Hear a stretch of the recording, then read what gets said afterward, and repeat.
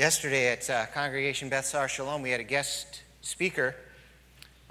Jonathan Bernis from the Jewish Voice came. And so I didn't give my Revelation message to them. So you get it, and they don't get it. So we are in Revelation chapter 18. We're talking about Babylon the Great.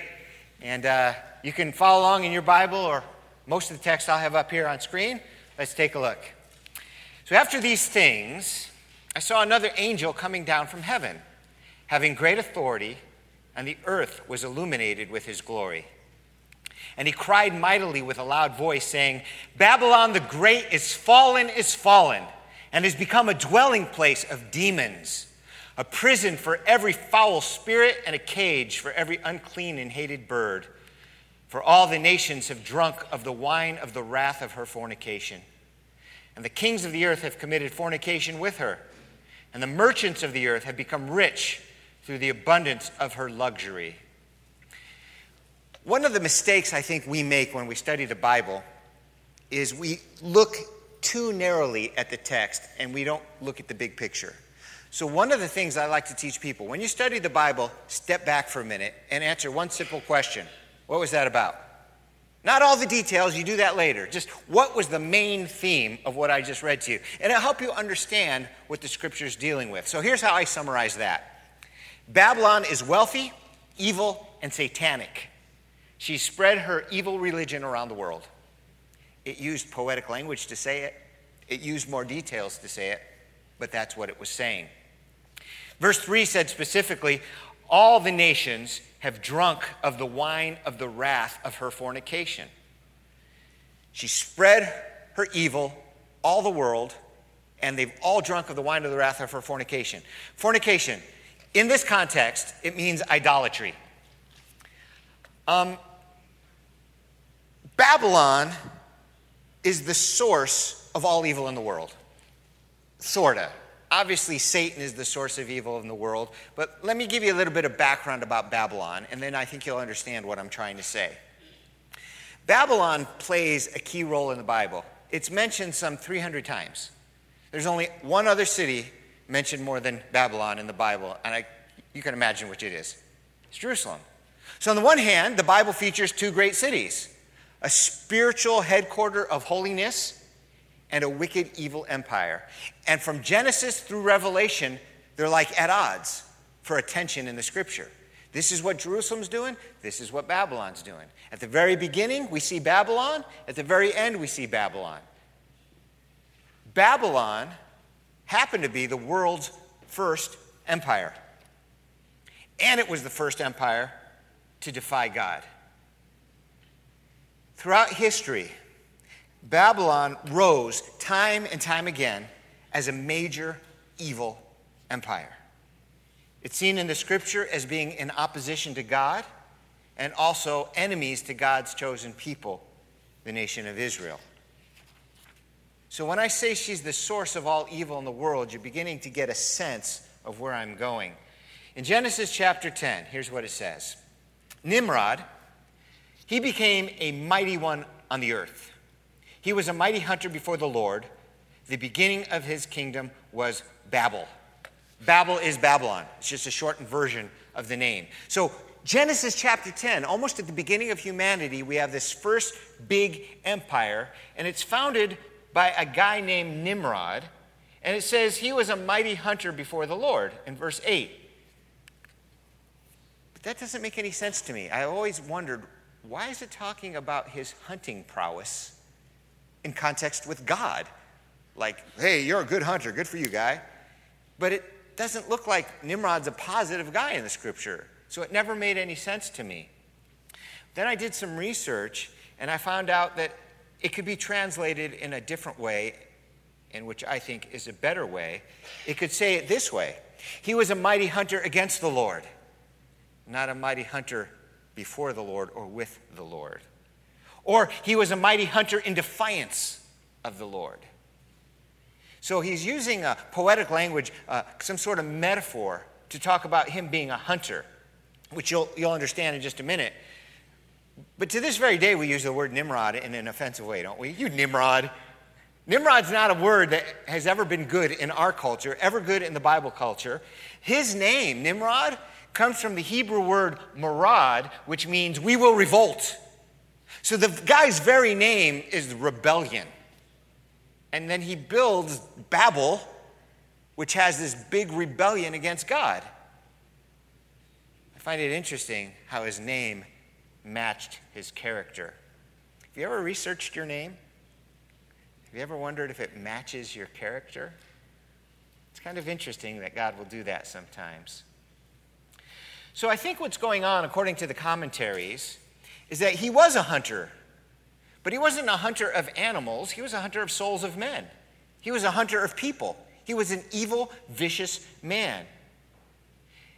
Ancient Eastern tradition says that he built the Tower of Babel, which makes sense because it says he started the kingdom of Babel. And it says this, which is very interesting. It says, he was placed among the constellations as a heaven-storming giant who had to be chained by God. Now, I don't know where that legend comes from, but it shows you that he was not respected as a godly person. He was like demonic, this monster like a Nephilim or something. They had to be chained by God. Heaven-storming. Remember what happened at the Tower of Babel? Let's build a tower that reaches up to the heavens. It's almost like Nimrod is a type of the Antichrist who raises his fist and tries to ascend the heights of heaven. Just another pawn of Satan trying to take God's throne. And this is at the beginning of human history, Genesis chapter 10.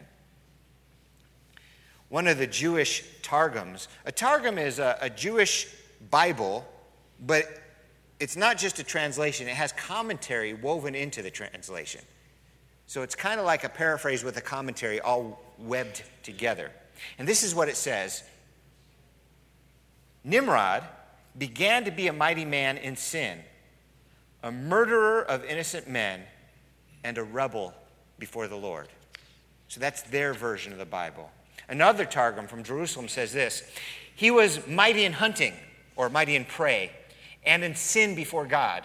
For he was a hunter of the children of men in their languages, Babel.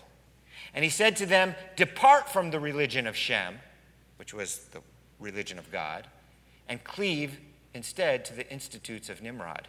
Abandon God and follow me. Sound familiar? Exactly what the Antichrist does. Exactly what Satan does. One more Targum says this. From the foundation of the world, none was ever found like Nimrod, powerful in hunting and in rebellions against the Lord. So from the dawn of humanity, Babylon was an evil empire. The Babylonians eventually destroyed Israel. They're the ones that destroyed the Holy Temple. And now Babylon is featured in the book of Revelation at the end of times, which is quite interesting to me. At the beginning of times, she's the most evil empire. Throughout history, she's seen as the evilest of empires. And then at the end of all times, she's the evil empire. God's doing interesting things. But a lot of people look at Babylon and say it can't be literal, because if you look at Babylon today, it's Iraq. She's not important. In Revelation, it's like the world superpower. That's not Iraq. So people try to come up with a different interpretation that Babylon doesn't really mean Babylon. There is that possibility that it's symbolic.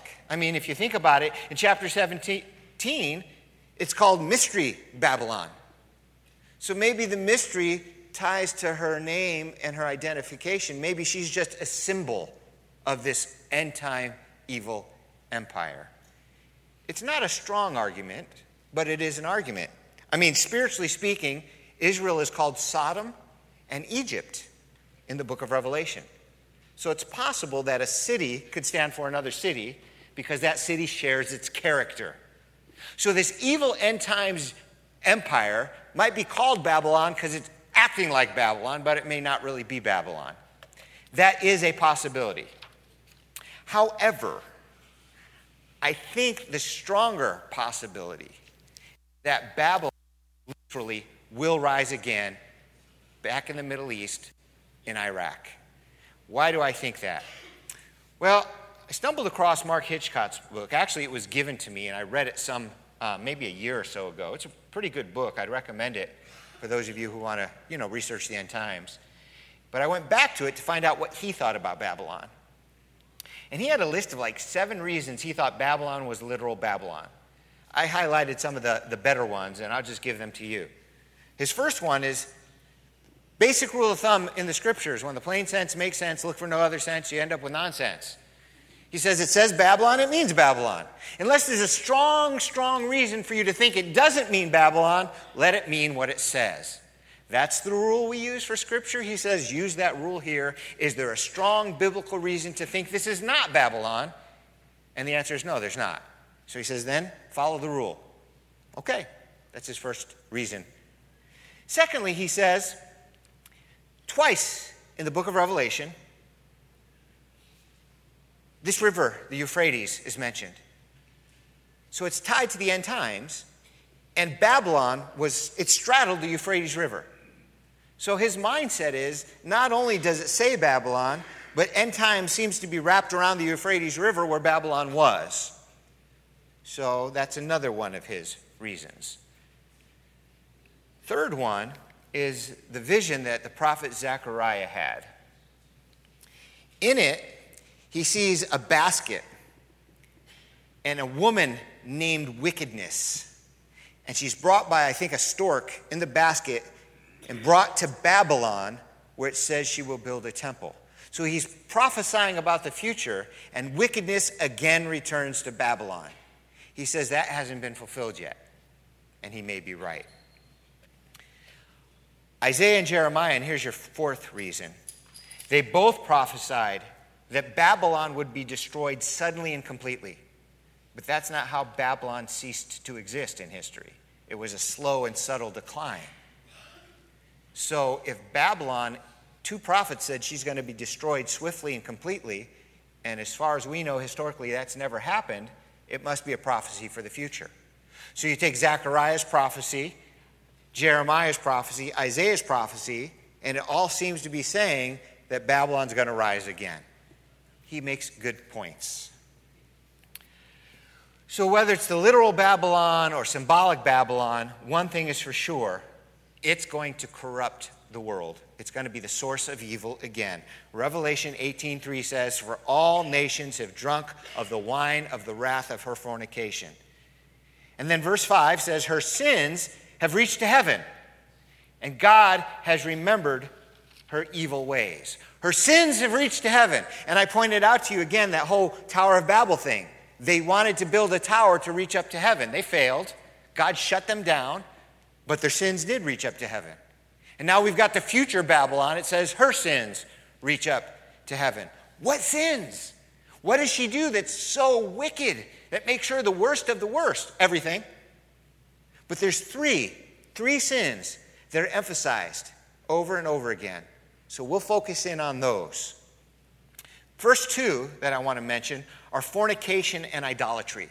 And these 2 go hand in hand throughout Scripture, so I mentioned them together. In fact, Babylon in chapter 17 is called the Great Harlot, which is a nice way of saying the Great Whore. Didn't translate it that way, but it could have.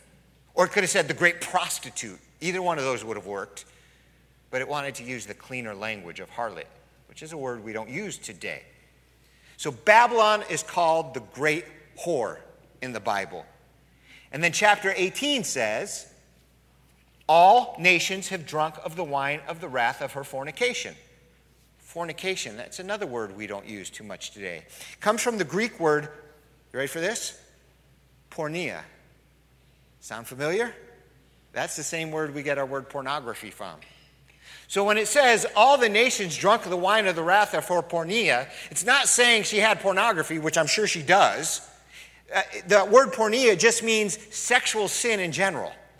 She was a sexually sinful nation, pursuing all sorts of evil, sinful behavior. So what is sexual sin? I could do a whole series on that, or just a whole sermon on that. Not today. But you can go to Leviticus 18. In fact, I encourage you to. Go home and read Leviticus chapter 18. It basically enumerates almost all of the sexual sins you can think of. It tells you what proper sexual behavior is and is not. Listen. In today's day and age, you need to know that chapter. Why do we take a stand against the things we take a stand against? And why do we stand for the things we take a stand for?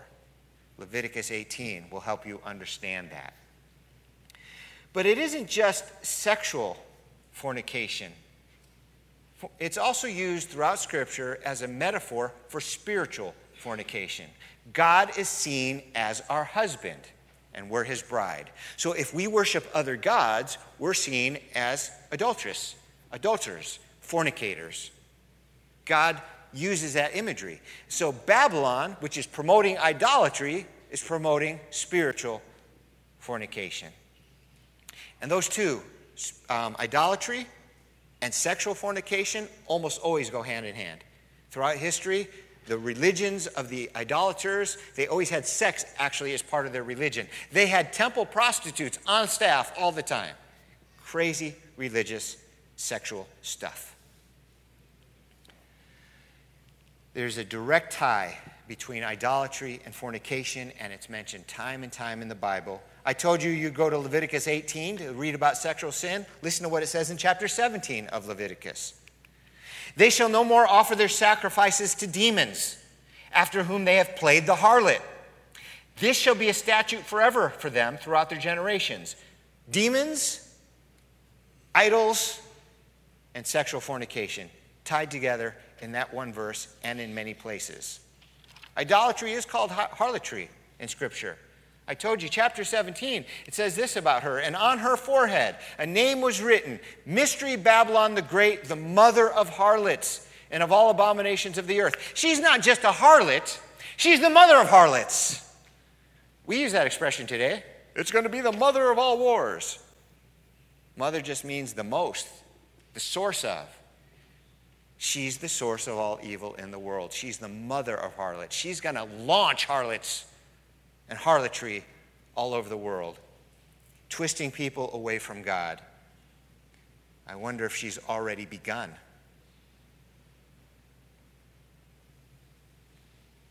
All right, so fornication.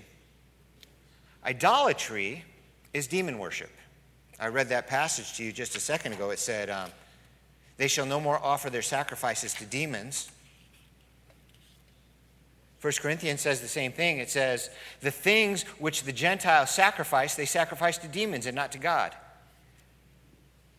They don't know they're sacrificing to demons. It's not like a demon knocked on their door one day and said, listen, I want you to go to hell. I really do. So I want you to worship me instead of God so we can go to hell together. They don't make it that obvious. I mean, I guess sometimes you can see the tie together between idolatry and demons. Sometimes their idols and their gods look really creepy. And from our Western Christian perspective, we know they're demonic. But sometimes their idols are pretty attractive. They don't look scary or creepy at all. Look kind of nice. Listen, demons are tricky. Or as one great possessed man said, tricksy. Some of you get the reference. 2 Corinthians 11:14. Satan transforms himself into an angel of light. If Satan comes and knocks at your door, he's not going to look like a monster and tell you, hey, let's all go to hell together, go kill somebody. No, he's going to try to seduce you and trick you. And if you think something is good, like, I don't know, save the planet, he'll try to make that your religion. He doesn't care as long as you're not worshiping God. As long as you're distracted from God. He doesn't care what you do, as long as it's distracting you from God. You can give your whole life to feeding children and still go to hell because you have no relationship with Jesus. Satan would love you to do that. He's smart. His end game is to get you to hell. If you got to feed a few children to get there, he's all right with that. He will do whatever it takes to get you to go to hell with him. Idolatry is tied to demons. Sometimes it's obvious, sometimes it's not. Demons and the devil are tricky. In Revelation, idolatry is again tied to demons. Revelation 18:2. Babylon the Great is fallen, and has become a dwelling place of demons. Kind of scary to think about it. Could you imagine living in a city that is the dwelling place of demons? Some of you are thinking, yeah, we do. No, I don't think so. Not like this is going to be. False religions, by the way, the successful ones, are demon-inspired. 1 Timothy 4:1. Now the Spirit expressly says that in latter times some will depart from the faith, giving heed to deceiving spirits and doctrines of demons. People follow demons in their false religions. They don't know it, but the demons inspire the false religion. So you think of any false religion that's successful, there's a demon behind it. Well, fornication is tied to idolatry. Idolatry is tied to demons. There's one more sin that I want to talk about that is equated with idolatry. And I get this from Colossians chapter 3. Here's what it says. So put to death your worldly impulses. Put to death sexual sin, impurity, passion, evil desire, and greed, which is idolatry. It's because of these things that the wrath of God is coming on those who are disobedient. Greed is idolatry. Isn't that interesting?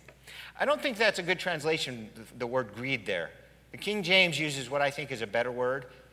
It says covetousness, which is idolatry. Covetousness and greed are not quite the same thing. They're similar, but they're not quite the same thing. Covetousness means that you are in an unhealthy way lusting after something you should not have. And that word lust is a synonym for covetousness. It can be used in the sexual realm or in the non-sexual realm. You know the commandment that says you shall not covet your neighbor's donkey or your neighbor's wife or your neighbor's house or anything that is your neighbor's. You can't have it. It's your neighbor's. It's not yours. That's covetousness. Now listen to what it says. Covetousness, greed, idolatry. Listen to what it says about Mystery Babylon, chapter 18, verses 11 and following. And the merchants of the earth will weep and mourn over her, for no one buys their merchandise anymore. I've jumped ahead to Babylon's destruction, which we haven't talked about yet, but she will be destroyed. And it says the merchants of the earth are going to weep because she's destroyed. Because no one can buy their merchandise anymore. Merchandise of gold and silver, precious stones and pearls, fine linen, purple, silk, and scarlet, every kind of citron wood, every kind of object of ivory, every kind of object of the most precious wood, bronze, iron, and marble, and cinnamon, and incense, fragrant oil, frankincense, wine, oil, fine flour, wheat, cattle, sheep, horses, chariots, and the bodies and souls of men, and the fruits that your soul lusted after. Today, almost everything you look at says made in China. There it's going to say made in Babylon. Everything's going to go through Babylon. They're going to be the number one world superpower when it comes to money and to influence. But I found it interesting that they said, and the bodies and souls of men and the fruits that your soul lusted after. Covetousness, which is idolatry. Lust means a strong desire for something you should not have. So, Mystery Babylon, the source, the mother of harlots, the source of all this evil. 3 major sins are emphasized. Fornication, both types, the spiritual and the physical. Idolatry, which can be seen as covetousness, and covetousness. So it's like idolatry is mentioned twice, both aspects. These are the 3 major sins of Babylon. Good things we don't struggle with them today. When I read this, my eyes went like this. What's the difference between them and us? I think it's just a matter of degree. These are the same things we struggle with today as our nation. We live in a country that wrote the book on covetousness. We're all about getting more, all about that. Fornication, it's enshrined in our laws. Wow. We're like that. Switching gears just for a moment. God decided many years ago during the days of Abraham that he was going to destroy a bunch of cities. Sodom and Gomorrah, the two ones you've heard of. But it was Sodom and Gomorrah and the cities of the plain. So it was a whole area of several different villages and cities that had totally turned over to evil, like Babylon will. And God decided he was going to destroy them. But there was still one good guy left. So God sent some angels and said, Lot, take your family.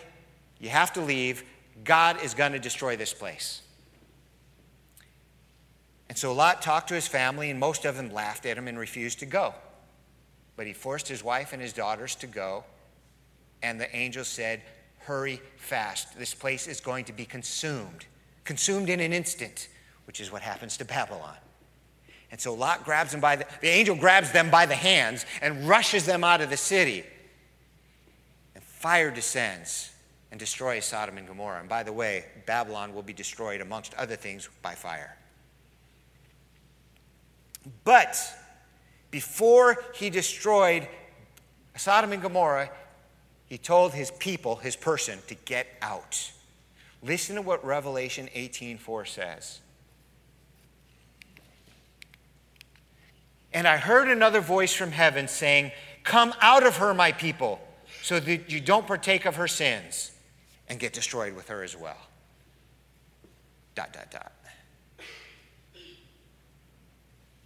Come out of her. So, when Babylon is revealed, be it the literal Babylon in the Middle East, or be it some nation that lives like Babylon lives, there's going to come a time when she's going to be destroyed, and God's people are told to flee, just like they were told to flee Sodom and Gomorrah. You know, after reading this passage, I said, what if the United States was Babylon? Just what if? I don't think it is, but what if it was? Where would we go? Is there any nation on the planet better than ours? No. But one thing I do know, that won't be the criteria for fleeing. It'll be just getting out of there so they don't die.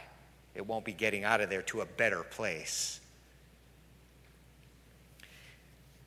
We live in a godless world. It's constantly enticing us to partake of her sins. God, however, calls us to a different path. And I see believers taking that different path all the time. I read about a man recently. He refused to join a local gym because he knew that the women dressed very inappropriately there, and he wouldn't be able to go to that gym without having inappropriate thoughts. So he just said, I'm not joining the gym. I'm not joining any gym. That's a godly man. Some of you might think, wow, if he's got a problem with his thought life, he's not a godly man. No, he is a godly man. He's resisting temptation. He's a good man. He wants to join a gym. Everybody joins a gym. He wants to be fit, but his physical fitness is not as important to him as his holiness, as we sang about this morning. And there are other ways you can work out. I know of people who, for the love of God, give food and money to homeless people. Most of you do it.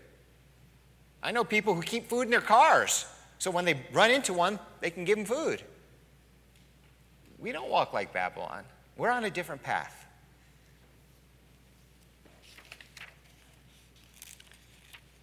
I know of people, some of them in this very church, whose lives are wrapped around serving others in the church. What I mean by that is they don't just come to church. This is their family. Where do they spend their free time? With these people. What do they spend their time doing? Doing things for this church and these people. It's not golfing and soccer and antiquing. It's serving the church. They have given their lives to serve this church because they love God and love his people.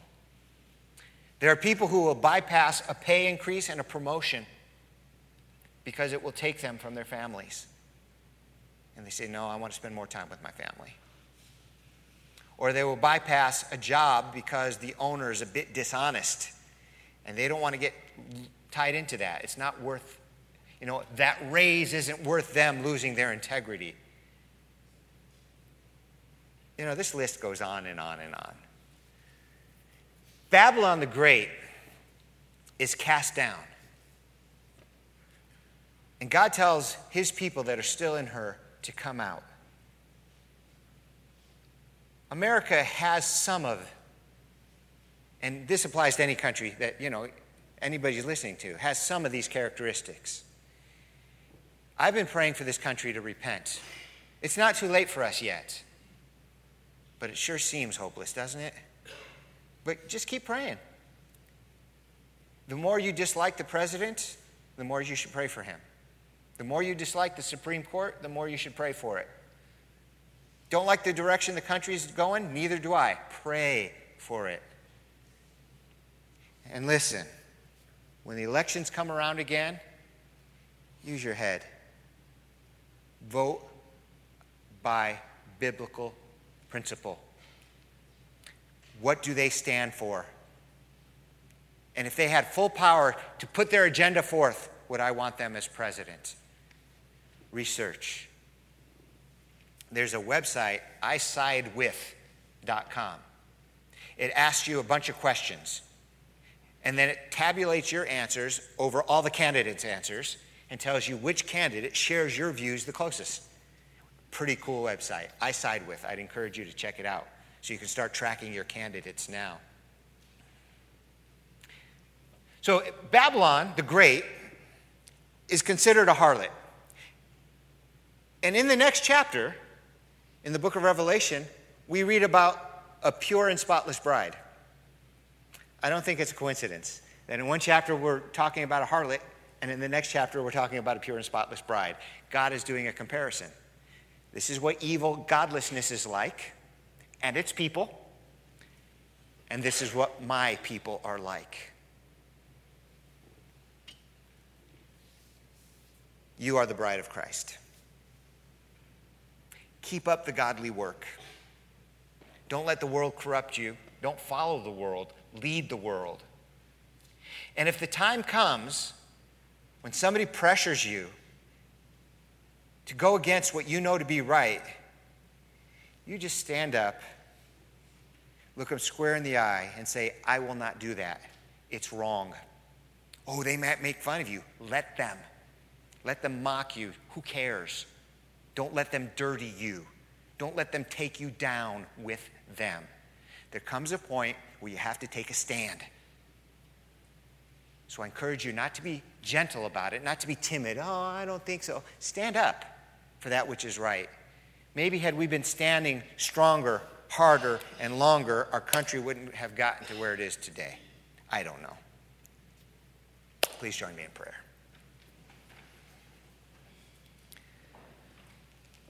Lord God, you have taught us right from wrong. You've given us a whole chapter on just sexual behavior. You taught us to love one another and to be holy. I'll be the first to admit the temptations of this world, they get to us day after day after day. But Lord, please help us to be strong.